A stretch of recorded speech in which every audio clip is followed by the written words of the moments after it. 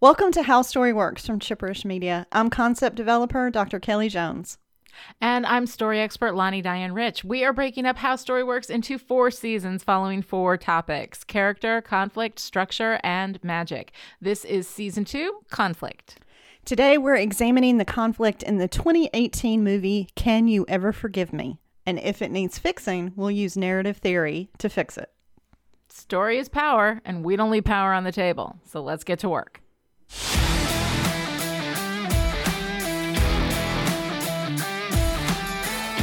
All right, so Kelly Jones, here we are with this movie, Can You Ever Forgive Me? And we'll just pull back the curtain here a little bit. We don't have a whole lot for notes.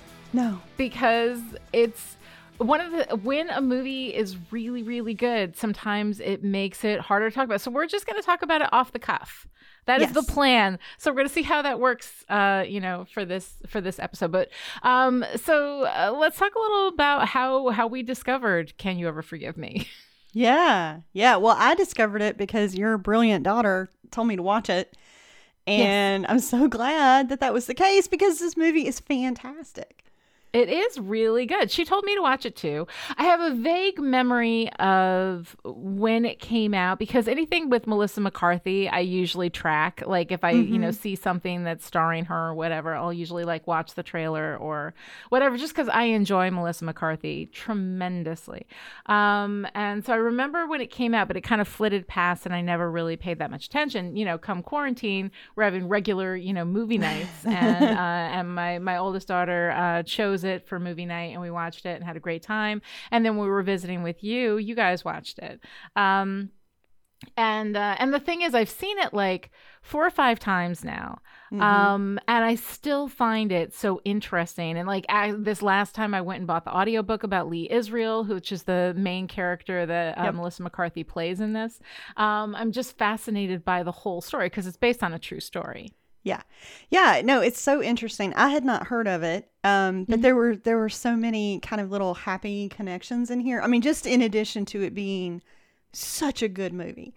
Yeah. So it was released on November 2nd, 2018. It was directed by Mariel Heller, who starred as Alma Wheatley in The Queen's Gambit, which we also talked about. No way. Yes. Oh my goodness. Yep. With a screenplay by Nicole Holofcener and Jeff Whitty. And it is based on the confessional memoir by Lee Israel, which was published in 2008. So it was really fun kind of looking at a based on a true story biography drama, through this lens. And of course we get Melissa McCarthy in the performance that I have been waiting for her. Not cast in any kind of chubby funny character role. She fucking brings it to this, and it's so good. But I was so enthralled with this movie, which I'll just say up front, I should hate this character. I should hate Lee Israel and everything she stands for. The crimes that she commits are against the things for you. I hold crimes sacred. Against libraries. Yes. Goodness. Yeah. Yes. She stole from libraries. She created historical documents that found their way into official biographies. She caused citation chaos. That is a special kind of evil. Oh my God. Yeah. And yet I find myself rooting for her, all of this time. And so I just thought it was really interesting. So Lee Israel was born in 1939 and she died in 2014. She started working as a freelance writer in the 60s and her specialty was biography.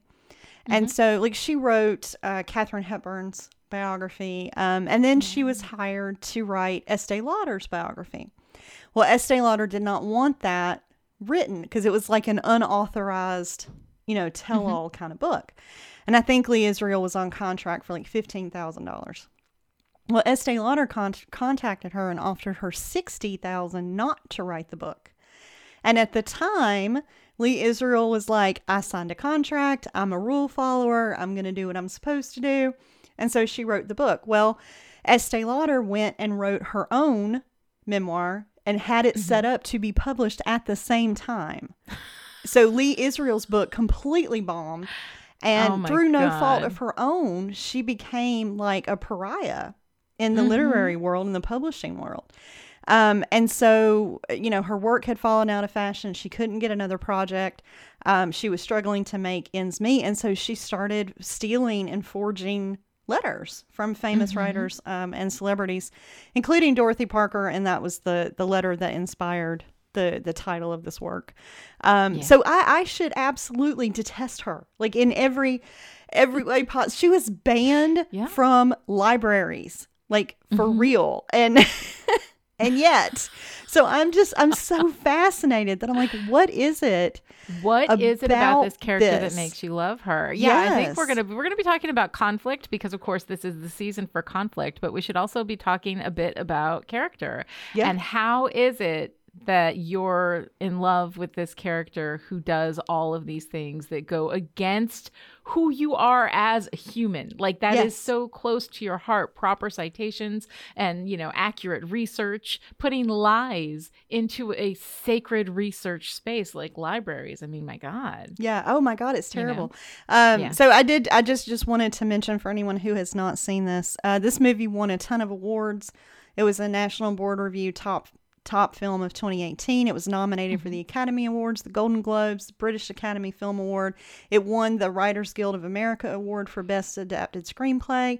And Jane Curtin, who is Marjorie in this movie, was also in Godmothered, that we talked about last week. And she narrated the audiobook version of Can You Ever Forgive Me by Lee Israel. So I just thought all of these little connections are super, super fun. Yes. Yeah, it's really, really nice.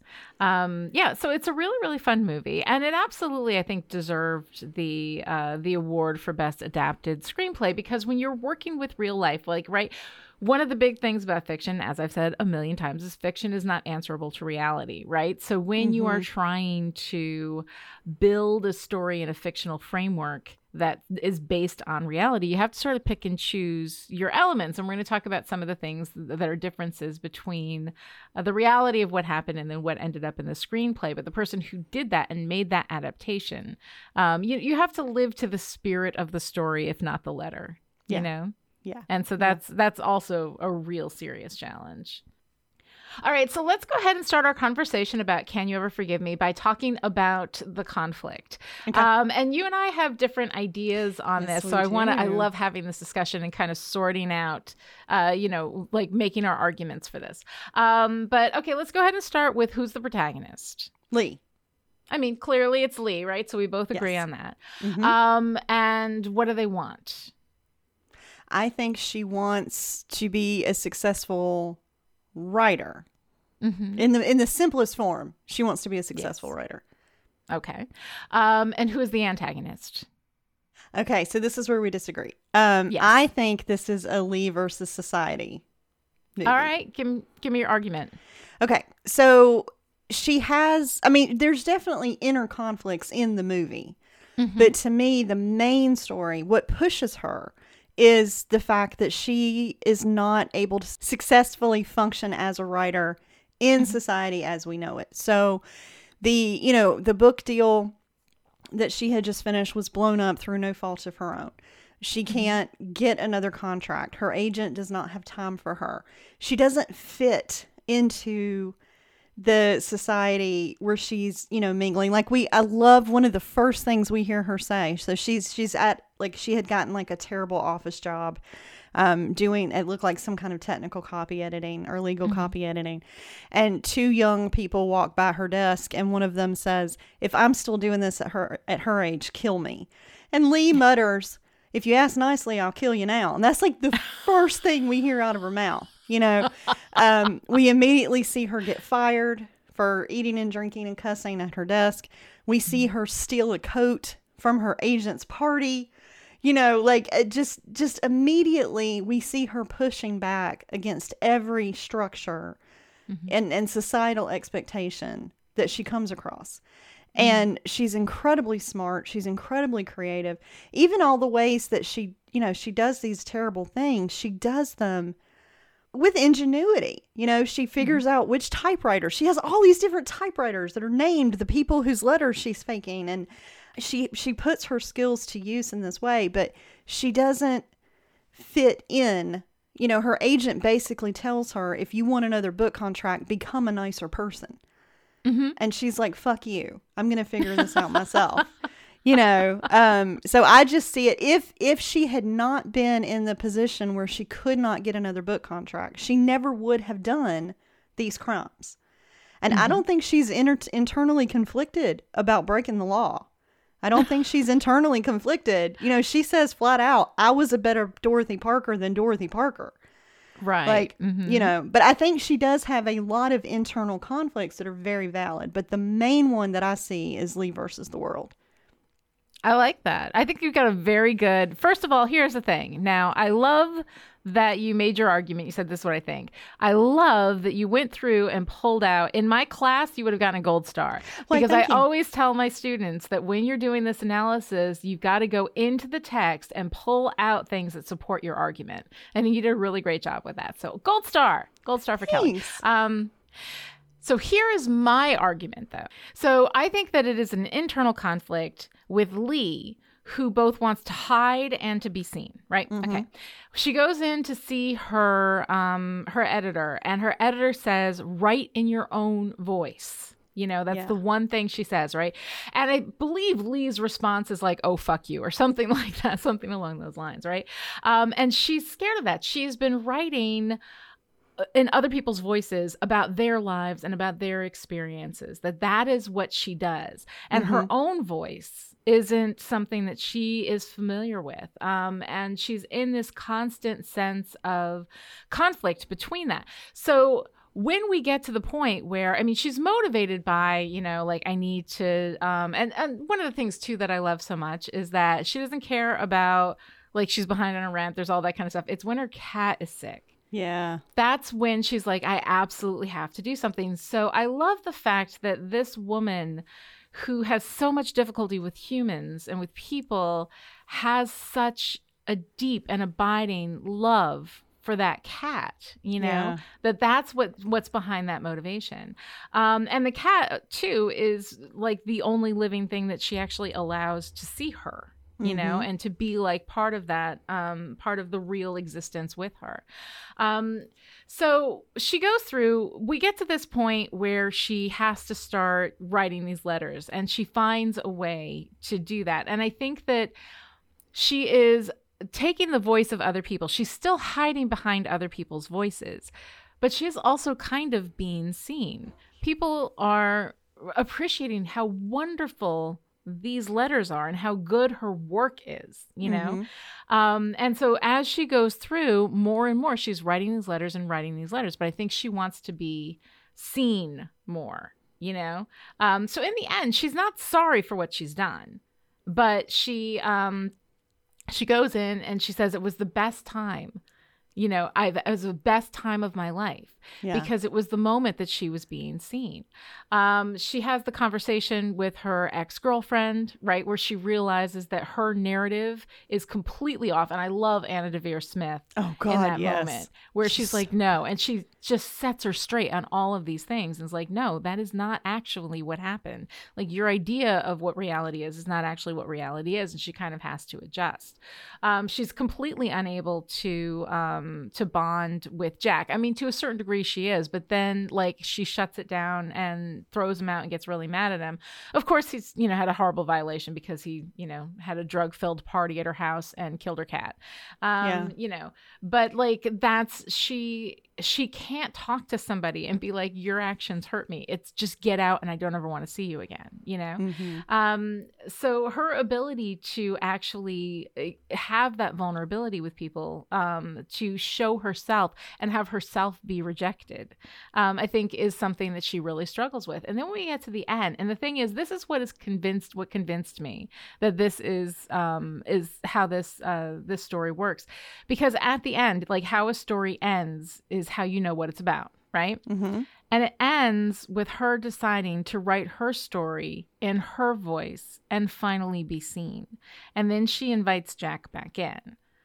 And then that is when we have the climax of the story. One side of her finally wins, and it's the side that allows herself to actually be seen and allows herself to write. Because if she can write wonderfully in the voice of Dorothy Parker, Why can't she write wonderfully in the voice of Lee Israel? And then that's what she does. And she writes the memoir on which this, story is actually based, and what has allowed her to be even more seen, and having a story made of her life. Of course, she was gone by the time that happened. Yeah. But her memoir ended up, wasn't her memoir, was it a bestseller? Yeah. Yeah, it was very. It was a really very well. lucrative project for her. Yeah, it sold really well. Yeah, and it's so funny because listening to you, I'm like, yes, I can absolutely see that, and I think all of those conflicts are real. The same scene spoke to me about Lee versus the World, because it ends. What I love in the movie is that she asked Jack's blessing before she wrote the book. Yeah, because she told him, "I want to write about us." And he gives his blessing. Granted that she makes him 29 and gorgeous with a mouthful of very white teeth, which I thought was so cute. But she does ask him first. And so, but to me, that was a shift from, I am literally, I am operating without care for other people's words. Yeah. Because I am outside of this world, this system, this culture, to I am now going to ask permission before I tell someone else's story with mine. And then we see her back in her apartment, and she looks a little brighter. She looks like maybe she's been sleeping better or drinking a little less. She has the new kitten. She's on a computer instead of a typewriter. It looks like she has adapted to the world around her in a little bit healthier way as she starts to then write this memoir. But as someone who is a very reluctant memoirist, I feel this in my bones when her agent is like, you need to write your own story. Basically she says, you need to become famous and then you can be an asshole. And Lee is like, how am I ever going to get so she does. She goes and becomes this literary thief, this forger, so that she then has a story to tell. And it's very interesting because in the movie, she is so much more rounded as a person than even in her own memoir. There is very little personal information about Lee in her own story. It is only about these letters and these crimes and how she did it. She is very protective of her own privacy. There is the love interests are not in that book. The that final the relationship with Jack is very different. It is very much the sensational name dropping, process sharing, here's how I broke this law. And what I really appreciated was, so Carl Burrell was the lead FBI investigator on the case, and he described her as brilliant. And this was in a New York Times article.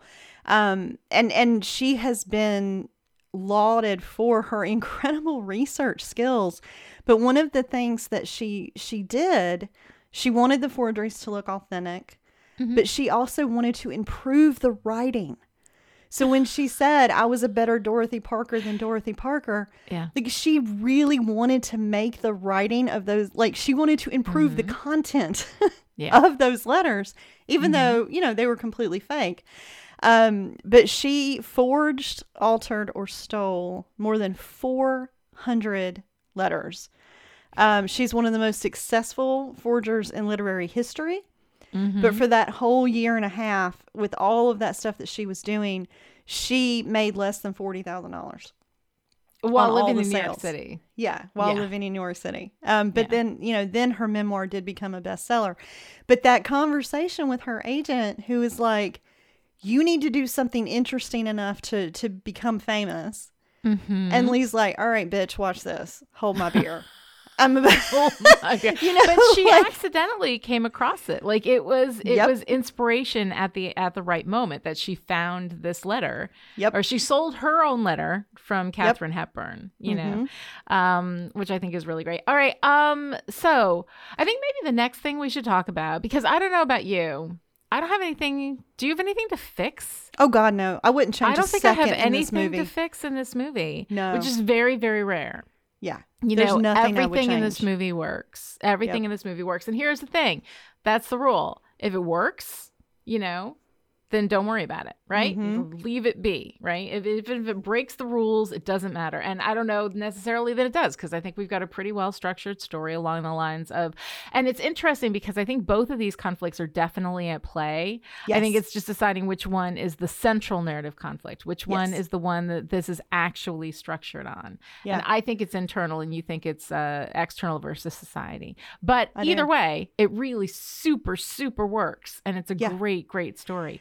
But I wanted to talk a little bit about character because, Mm-hmm. we did season 1 of How Story Works about character. We talked a lot about vulnerability. We talked a lot about the strengths, weaknesses, and vulnerabilities that make up a really, really good character. And I think that the character of Lee Israel, which is going to be slightly different in the movie from like the real person of Lee Israel, but the character of Lee Israel as presented in this movie, I think has this wonderful combination of real vulnerability, Mm-hmm. and just like also like admirable qualities, because she's so incredibly smart and she's really, really tough, and that as a combination along with these weaknesses, which is that she can't, interact with people. She's not a nice person, Mm-hmm. although I always have an issue with the idea of like people being required to be nice, because nice to me feels inherently dishonest. Mm-hmm. Whereas kind, I think, is what I put the value on, but we have this thing where she's not a nice person. Is she an unkind person though? Well, one of the first things we see from her is she's behind on her rent. Like speaking of characters, I love how few characters there are in this movie. It's such a small cast. Yes. But she's behind on her rent, and when the building super confronts her about that, he says, "You've always been kind to my mother." Yep. So like the fact that she had always been kind to that woman who appeared to be homebound or just needing some extra help kind of saved her ass as far as the rent goes. But she is not kind to her agent. I mean, we see her prank calling as Nora Ephron, pretending to be Nora Ephron over and over again. She, in real life, got a cease and desist letter from Nora Ephron because she did that so much. And so I'm like, no, that is not kind. You don't violate other people's privacy and fake other people's identities and steal people's work. Like, hell no, this is not kind. But I think there was, okay, I may be reading too much into this, but it seemed to me that in Lee's mind, there were people who had been dubbed successful or golden, or they were somehow separate. So like Tom Clancy is a different kind of person. Nora Ephron is a different kind of person. And so taking a shot at them was okay. She punches up and she does not punch down. Yes. But she's not unkind. I mean, Jack is, she's not super kind to him all the time. But when he shows up at her apartment beaten up, she tends his wounds. She puts him up for the night. She does take care of him. And she's very kind to her cats. And that goes a long way. Yeah, which I think like kindness is of more value than being nice, know? So I think that she is kind. She's not nice. No, she's not nice. I mean, she's brittle she pulls that terrible prank on the bookseller who was such an ass to her and makes him think his apartment's on fire with his dog in it. With his dog in it. Like, that is horrible. That is terrible. And yet she's delightful. But see, this is the thing. Like, she is such a great example of a character does not have to be likable. And here's the thing. Writers out there listening, I know that I've said this before, but I cannot say it too much because this happens all the time to authors. You'll give something to somebody to read and they'll be like, well, your character needs to be more likable. That is bullshit. Your character does not need to be likable. Your character needs to be vulnerable. And Lee Israel has vulnerability in spades, and we see how deeply all of this affects her and makes her worried about her life and her stability.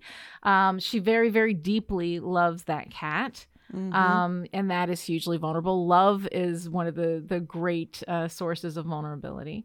And when they have to clean the apartment, when they walk into the apartment and the apartment smells terrible, and you look underneath the bed and it's just cat poop. Yeah. The vulnerability of that, you know, and then, you know, when Jack helps her clean it and says, I don't mind. Yeah. That is such a beautiful expression of kindness and love. And I love that in that relationship. And her, you know, and she accepts it. She lets him help her, you know?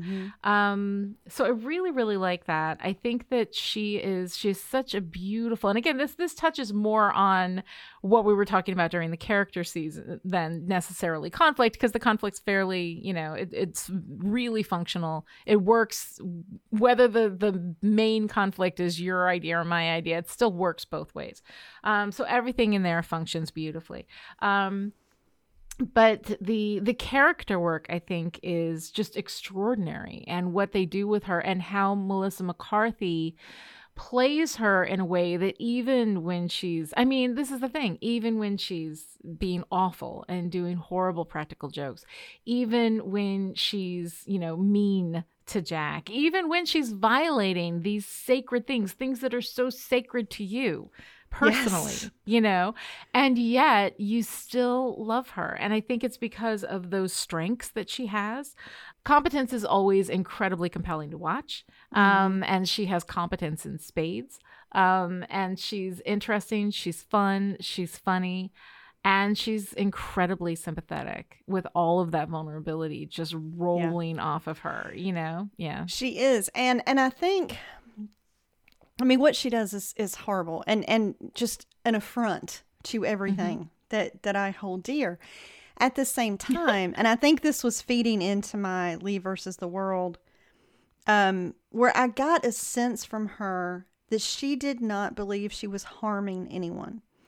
So she's not stealing letters from someone's beloved collection. She is stealing from an institution.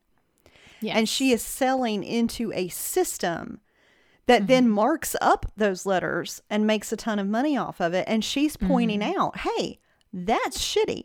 So like the people who resold her letters made more money than she did, which feels very, again, Lee versus this unjust system to me. But I don't like, she didn't knock over a 7-Eleven. She didn't mug somebody on the street. Yeah. She didn't, you know, she didn't steal from Jack. Now she did steal a coat at the beginning. Yes. Whatever. Every time I make a defense for her, she does something terrible. Lee, why are you like this? I know. But I very much got the sense that there is this detachment, which goes to your point, right? About her not being open, her not making connections, but this detachment from society that was almost kind of academic, where she's like, I am adding enjoyment of these historical letters, and her research is amazing. Like, she didn't just make stuff up willy-nilly. Yeah, you know, the things that she added to the, I mean, she bought typewriters. She did. She bought the right typewriters. She bought the right paper. She bought the, you know, but she researched the context of the PSs that she added and the you know, the letters that she forged, where it's like, well, okay, so then what is that if not a form of fiction that is in the wrong box? So like it is not okay. We do not steal from libraries. We do not fake. We do not attribute things incorrectly. Steal people's identities. Some of the letters she wrote for Noel ended up in a book that had to be republished without that content. Like, it was cited as a fact, but I know. I shouldn't be laughing at that because that's terrible. It's a violation of a sacred trust. Yes, it is not funny. And yet, that it feels like almost kind of sticking it to this system that was very much against her. But one of the things I love about this movie that feels like kind of a mix between character and conflict is that you have two queer characters with Lee and Jack, and that is not what the movie's about. Oh my God. How wonderful was that? Right? That people can be queer And yet that's just one of the things they are. Right. It's not like the whole point of the movie. There's not a single coming out scene in the whole movie. It's kind of fucking great. I know, I love it so much. But what I thought was very interesting, and this also contributed to my Lee versus the World idea, is the letter that got her caught. So like the letter that sent up the first red flag was one that she had written from Noel Coward, where she talked about his homosexuality. And a literary critic said, Noel will never say that publicly. So it was a public statement about queerness that ended up catching this queer character. Yeah. So it felt kind of Lee versus Society to me in that way, in a very crunchy way that I'm probably not articulating very well. No, I think thematically... Yeah. I mean, that's got a beautiful resonance. And yet, what I really liked about this, I think, is that queerness is so incredibly normalized. Yes. Like we're not, it's not a big deal. It's just who they are. Yep. You know, it's just who these characters are. It's just a part of who they are. But I do think it is interesting, you know, that it was getting, you know, the queer person that she was impersonating wrong. The one who, in that way at least, was closer to who she really was. Yeah. Well, the critic said Coward would never have referenced his homosexuality because it was still a jailable offense at the time. And so I was like, okay, well, is this a jail your gay story instead of a kill your gay story? But she doesn't, Lee doesn't end up doing any jail time. And one of the other things, Jack. And well, here's what's interesting. So Jack doesn't in the movie, but in the book, in the memoir, Lee flat out says, I didn't go to prison because I was white and I was a published author. So like she owns her privilege in that space. Jack had a whole other sideline of criminal activity. In one of the, you know, something that had happened that was connected or something that had come up in relation to this, they had found him with a gun. So he was about to face a much stricter, he was going to go to prison. His case was up. And he actually died before that happened. And so she says in the memoir, she was very glad that he died. He died in care of a gay men's association in New York City who were, you know, very loving to him at the end of his life. If not, he would have died in a prison hospital. And so she does say, you know, that he would have done more jail time than she did. And she got off with, what was it, 6 months home arrest and 5 years probation. Yeah. In the movie, that's what it was. Yeah. That's what it was in real life too. Same in real life. Yeah. Yeah. But she flat out credits, you know, her privilege there, which I thought was so interesting. But I love that we have these queer characters, and that is not what the movie's about. I'm like, God, can we have more of this, please? Yes. Oh my God, that sense that they're allowed to be queer without that being what the entire thing is about. You know, it's very, very normalized. I love how normalized it is. You know, it's not that big a deal. It's part of who they are, you know? Yeah. But it's nothing that we need to, because it's a very straight perspective, isn't it? Where when somebody is gay, we have to be like, hey, they're gay. Right? Yeah. Because it's so otherizing. It's so like, let's look at this because it's a gay story, you know? So it's the very relaxed normalization of that in this was something that I thought it's one of those things that until you watch it, I had this experience with Black Panther too, with the way that women were treated in Black Panther, you know, is that it isn't until you watch it that all of a sudden you realize, oh my God, this is how it's supposed to be. Right. It's not supposed to be this other way. You know, that's unnatural, you know. And until you get the example where, you know, women are normalized, where gay people are normalized, you don't realize how incredibly fucked our perspective on things like that are, because it comes from a very, you know, cishet white male, you know, perspective. Most of the media up until very, very recently has been made from that perspective. And so I loved that about this movie. It's really good. I was thinking about your question. This is going to stay with me. Is she kind? Is she kind? Yeah. So we actually get, the movie asks this question and doesn't answer it, which I think is fascinating.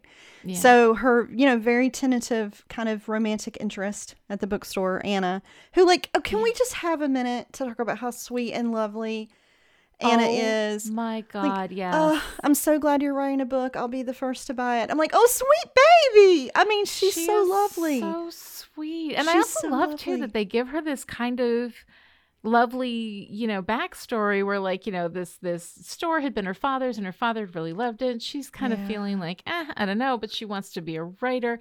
There's just something about her that in very little dialogue and actual screen time, they were really able to breathe life into this character which didn't exist for the real Lee Israel. Yeah. It's a fictionalization completely. Yeah. Mm-hmm. Yeah. But so Anna, is working up the nerve to ask Lee to read some of her work. Yeah. And so she puts it, in the envelope and brings it, and they have that terribly awkward date. And I'm just like, Lee, do better. Come on. She's lovely. Go do that. Redo that. Do that better. Yeah. And Lee pretty much ignores her, until the end we see. So after she is sentenced, after this is all done, she pulls out that envelope from Anna, and Anna has written on it, "Dear Lee, please be kind." Yeah. It's like a request before you read someone's writing, which just my heart. Oh my God. But we don't actually know how Lee responded to that. So the movie flat out asks, is she kind? Please be kind. But it doesn't tell us. I mean, you hope she will. And my notes are, please be kind. The one thing Lee can't be. The one thing she can't do is what this woman is asking of her, Yeah. And that little flirtation was so sweet. And then I felt the betrayal, right? When she gets the fax that has Lee's picture on it and discovers that Lee has been, swindling her, has been conning her. I mean, that's a horrible betrayal. They didn't get so far as to actually, like fulfilling a romantic relationship, but they were on that path. I mean, they were definitely flirting. And I think that's what Lee had in mind when she asked her lawyer. She was like, so everyone I sold these to, do you think they know? And he's like, yeah, honey, they know. And that is not your biggest problem right now. But and maybe it's just my romantic read, thought she was thinking about Anna. Oh, I absolutely I thought that was almost textual. Yeah. Oh, good. Good. Yeah. Good. Yeah. Because I think that she didn't want, I think that when it came to Anna, she was ashamed. Yeah. I don't think that she didn't want to betray Anna, but also here we have the main love story in this. I mean, there's a love story with Jack, which I really, I mean, it's so sweet, but there's a love story between a woman and her work, right? Yes. Which of course is what gets me every time is the love story between a person and their work. And here she is finally writing, finding joy in that writing, and throwing herself into it with such incredible dedication. Dedication to, she's researching everything. She's traveling, she's going and getting these letters and then, putting forgeries in the libraries, and just everything that she's doing. She found something that she's really good at. And I kind of love that question. It's one of the things that I love actually about the TV show Breaking Bad is the question of what happens when the thing that you're really good at, and when you're good at something, it feels good to do that thing. If the thing you're really good at is a terrible thing. And here we have with Lee that the thing she's really good at is a terrible thing, and she doesn't care. That is not a point of conflict for her. I love her speech at the end where she says, I am not sorry. I had a great time. Yeah. Yeah. But she does, that speech, though, she's still torn up while she's making that speech because the best time that she had was being other people, was still being other people, still hiding behind the personalities of other people. She was really, really good at that, which also speaks, interestingly enough, to an excess of empathy, right? You can't write like that in another person's voice without having that empathetic ability to step into their persona and their experience, And so do you think that Lee is empathetic. No, I think no, not even a little. I think Lee is such an incredible writer, that it is the lack of personal empathy that allowed her to be so good. So she's got cognitive empathy, but not emotional empathy. Absolutely. Yes. Like to know how to tune in to how someone would think, what they might say. You've given me half the script and I'm going to write the second half because I am brilliant and I know how to tune into this and the pattern of thought and speech. Yeah. I think she is that strong of a writer. And I do not think that comes from empathy. I think that comes from brilliance, which she has. Yeah, no, she definitely. I mean, I think it's a cognitive empathy. I don't think it's emotional empathy, but it's a cognitive empathy. And I think that's still empathy. Even sociopaths who have that, it is empathy. It is the ability to, I think, not feel in this case. Like my particular form of empathy is an emotional empathy, which means I feel what other people feel. And that always sucks, but like the cognitive empathy is the ability to see things from their perspective and to understand the ways in which they think.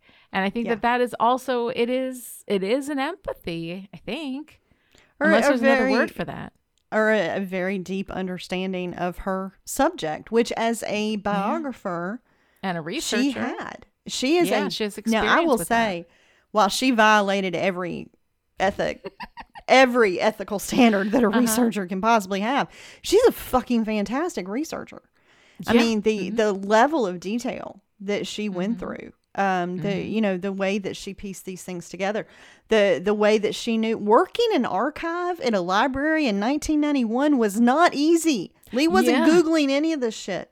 And I mean, one of the letters she forged was from her publisher saying that she was writing a book about authors with alcoholism so she could get into the collections, like she's fucking brilliant. She is brilliant. But I don't see that coming as a place of, I have so much understanding of my fellow humans' emotional state.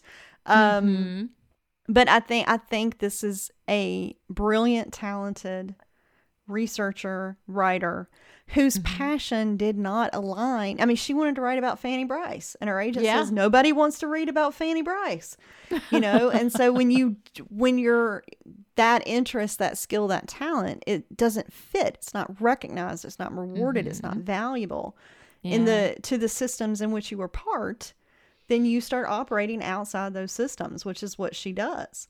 And I kind of love, so like, she's been banned by universities, libraries, museums. She's been banned from all kind of stuff. Oh God, being banned from museums. Yeah, anything with an archive or stealable paper. Lee Israel was not allowed to go back in it. But when her memoir came out, when the book came out, the New York Times called it a sordid and pretty damned fabulous book. Which for her was like, well, hot damn. There you go. Like, I did the thing. This is what I wanted to do. But in that memoir, she says that those letters are her very best writing. Even knowing, even after, like, she is not sorry. It's only recently that I remember being proud of my work, she says, right at the end, but it wasn't really my work, was it? Yeah. And I mean, I love those questions. If I'd put in my own work, I'd have opened myself up to criticism. If I had been seen, somebody would have tagged me. Yeah. She didn't want to be seen. It's so good. And I'm too much of a coward to do that. And then she does good stuff. Oh, it's so good. It's so freaking good. I like maybe the central narrative conflict is between a woman and her work, where the external side of that is she can't get another book deal, and the internal side of that is she doesn't want to be seen. We could both be right. No, I think we are both right. Ultimately, I think we both have good arguments. I think it's the exact same moments too. It's interesting because His Girl Friday is like that. There's an internal conflict and an external conflict, and they run almost step in step with each other. So that almost every anchor scene, plays both of those conflicts at the same time. And I think we're seeing a lot of that in this as well. So I don't know, it'll be interesting. Maybe I'll revisit it when we get to structure and map all of that out and see where those points are. This is not a hill I have to die on. It was just so interesting. No. I think first of all, I think you have a fabulous argument. And until I win it, I didn't this time write down every single scene. Like when I'm doing a structure, and I'm going to have a worksheet when we get to structure, which is next season, which is going to be a bear. I'm telling you right now, structure is the most complicated part of all of narrative theory. So that's going to be a huge hill to climb.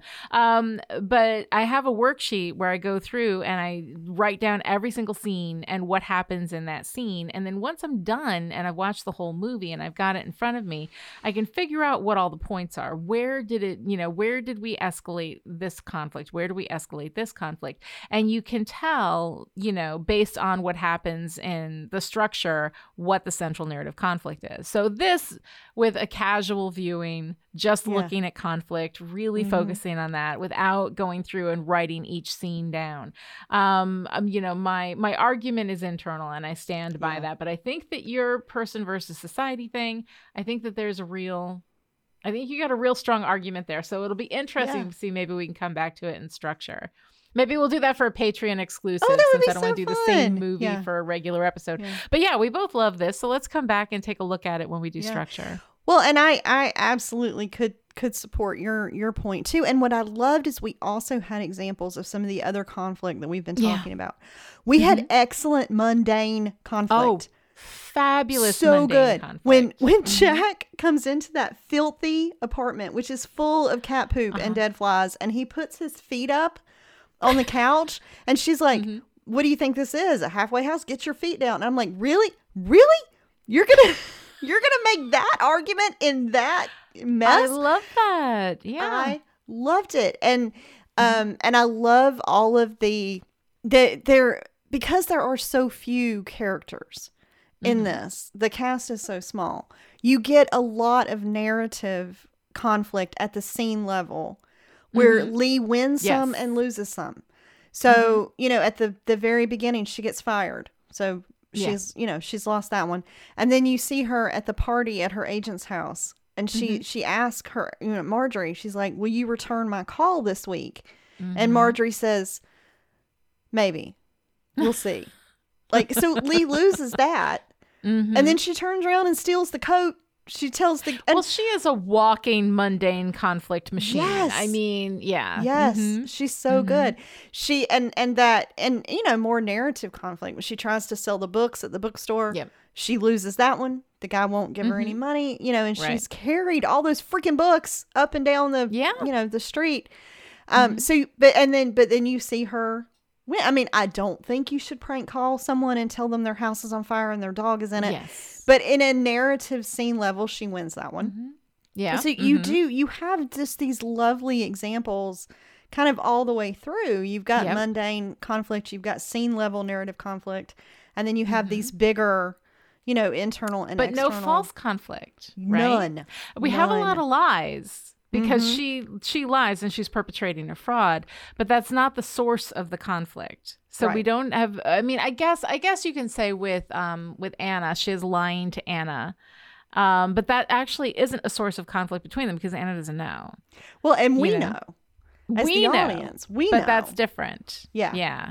Us knowing is one thing, but like when it's not like Anna's mad at her and it's some kind of misunderstanding or something like that. And So we've got, I don't think we have any false conflict in here, which is wonderful.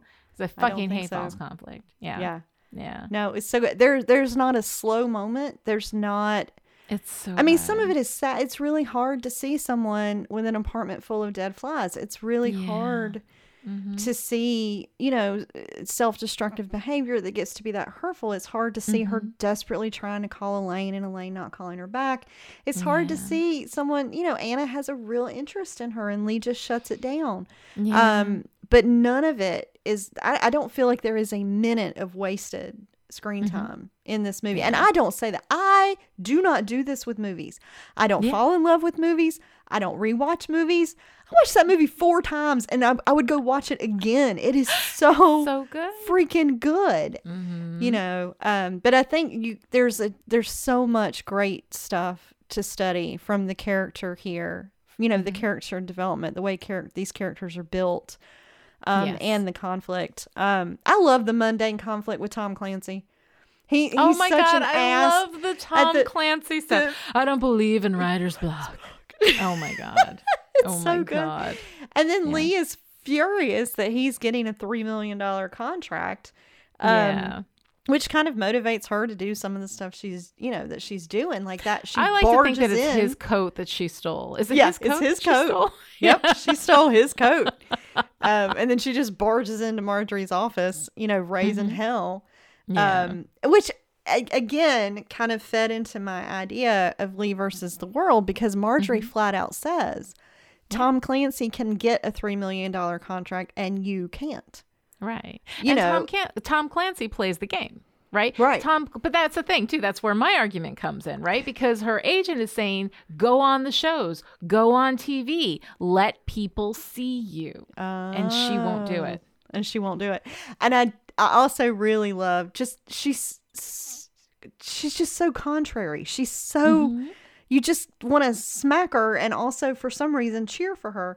But I love that her agent, her lawyer, her judge, her federal caseworker all tell her that she has to go to AA. And instead, she is purposely visiting a bar I'm that at is an directly. AA meeting, right? I'm at an AA meeting on 10th Street in the bar, and she goes to the bar at those Yes. times. I Like, love her. Why do I love this woman so much? I don't know, but I do. Well, because she's smart. Yeah. And because she is not letting anybody else tell her how she's supposed to be. And there is something about watching that can be really liberating for people who are maybe a little bit of people pleasers. I don't know Yeah. about you. I'll say for me, it's kind of nice. It's kind of a fantasy to sit there and watch somebody be like, yeah, I don't care, and just do what they want to do. So that can be kind of fun. But I think that really what it comes down to is that she's so smart. She's got a lot of really wonderful strengths. She's really very intricately and complexly drawn. Yeah. All that vulnerability, is incredibly appealing. And let's not, Melissa McCarthy is dripping charisma, Oh, through the God. whole Yes. thing, even while playing this almost anti-charismatic character, But it is lovely. And there is something about her that is just so incredibly engaging and fun. I think about this movie whenever I watch it. I think about it for days, and that's one of the signs of a really, really good story that's just got you churning it for days. Yeah, Yeah. me too. I mean, she's not likable. She's very. She doesn't compelling. have to be. No, she Yeah. is. She is just incredibly compelling, and I think maybe I don't know. I have joked about smart girl syndrome before, but given the chance to be part of a criminal enterprise where no one actually gets hurt and you might have some fun and make some money, I could very easily be swayed to that dark side. You could see it happen. You know, Yeah. you know, I'm like, there's something very tempting in there. And I genuinely do believe that she did not think she was hurting anyone, which is where the line is for me. You know, this was wrong. It was intellectually, ethically, ethically, incredibly terrible. But it is not malignant. But and it I felt never, victimless, I think, to her probably. yeah, it was. I think it was victimless to her. And you don't. I mean, the prank call with the dog with the apartment on fire was terrible, but she didn't set the apartment on fire. True. True. But his dog, if his dog wasn't in the apartment, I'd be like, all right, fair enough. Yeah. But but the with dog. the dog, I mean, can you imagine running down the street thinking that your dog is inside a fire? That's so cruel. That's cruel. And I mean, that's the cruel. thing. Yeah. Like that's unkind, you Right. know? And I think that like she is kind, except to people who have power, who have more power than her. Well, he was cruel to her first. Yeah. And we are not supposed to retaliate. When someone is cruel to us, we are supposed to forgive them and walk the higher path or whatever in the fucking high road. When they go low, we go high. Be a better person and whatever. Right. And she's like, no, fuck that. The reason she impersonated Nora Ephron was because her agent wouldn't return her calls. So she would call and pretend to be Nora Ephron because it got her on the phone. It's like, I don't think she did any of those things solely for the enjoyment of doing them. It's just... when she was like, well, this person has been cruel to me, or this person won't return my call, then she has no problem. It's almost like there's a moral score sheet, you know? And like, if somebody has more power than her, or, or she feels like she's not being treated fairly, then she'll do things that are, morally and ethically highly questionable in order to get what she wants. Yeah. It's fascinating. It's a wonderful movie. I highly recommend if y'all haven't seen it already. Hopefully you did before you listen to this, because we just spoiled the hell out of it for you. But it is really a wonderful movie, and it'll definitely keep you thinking. But Dr. Kelly Jones, what's your favorite part? Okay, so my favorite part, I mean, I love the whole movie, but when she has that meeting with Marjorie, who basically says, go write your own story. Yes. And she sits down in front of the typewriter and she types, this is me sitting down to fucking type. And then instead of writing sentence number 2, she gets the idea to start forging letters and turns to a life of crime. And that is how I feel every time I sit down to write. So I loved it so much. That felt so true to me. I kind of want to get a piece of paper with that type written on it. Yeah. This is me sitting down to fucking type. Yeah. It was so great. So what about you? What's your favorite part? Oh, God. A woman in love with her work. Yeah. That's going to get me every time. Yeah. No, it's so good. It was so good. I'm so glad that your very brilliant child had us watch this movie. My very brilliant child has like amazing taste in movies, and I almost like have never heard of or seen most of the ones that she gives me to watch. And this is one of the ones where when I watched it, I was like, oh yeah, this is fab. So yeah, I'm really, really glad. And I'm glad we got a chance to talk about it for this episode. Me too. All right, to join in the discussion on Twitter, follow me at Lonnie Dinrich and Kelly at Dr. Kelly Jones, and use the hashtag HowStoryWorks. You can also follow all our shows and news at Chipperish. How Story Works and everything Chipperish Media does is made free to all by our generous patrons. If you're getting value out of this discussion, we ask that you help us out by kicking $1 or $2 a month our way so we can hop through a portal to a better time and place when people actually respected the written word. This episode of How Story Works is brought to you by the Chipperish Media producers who support us on Patreon at the power producer level. These people are the reason why How Story Works is coming to you free and ad-free right now. So thank you to our February producers: Stephania, Shelley, Rose, Jonathan, Alice, Kristen, Sarah, Christina, Erica, and Abigail. And this week's special message for our power producers: let's keep drinking. The day is young. And stuff is happening for our Patreon supporters. As you know, Kelly and I recorded our discussion of The Queen's Gambit for all patrons. That is up on Patreon now.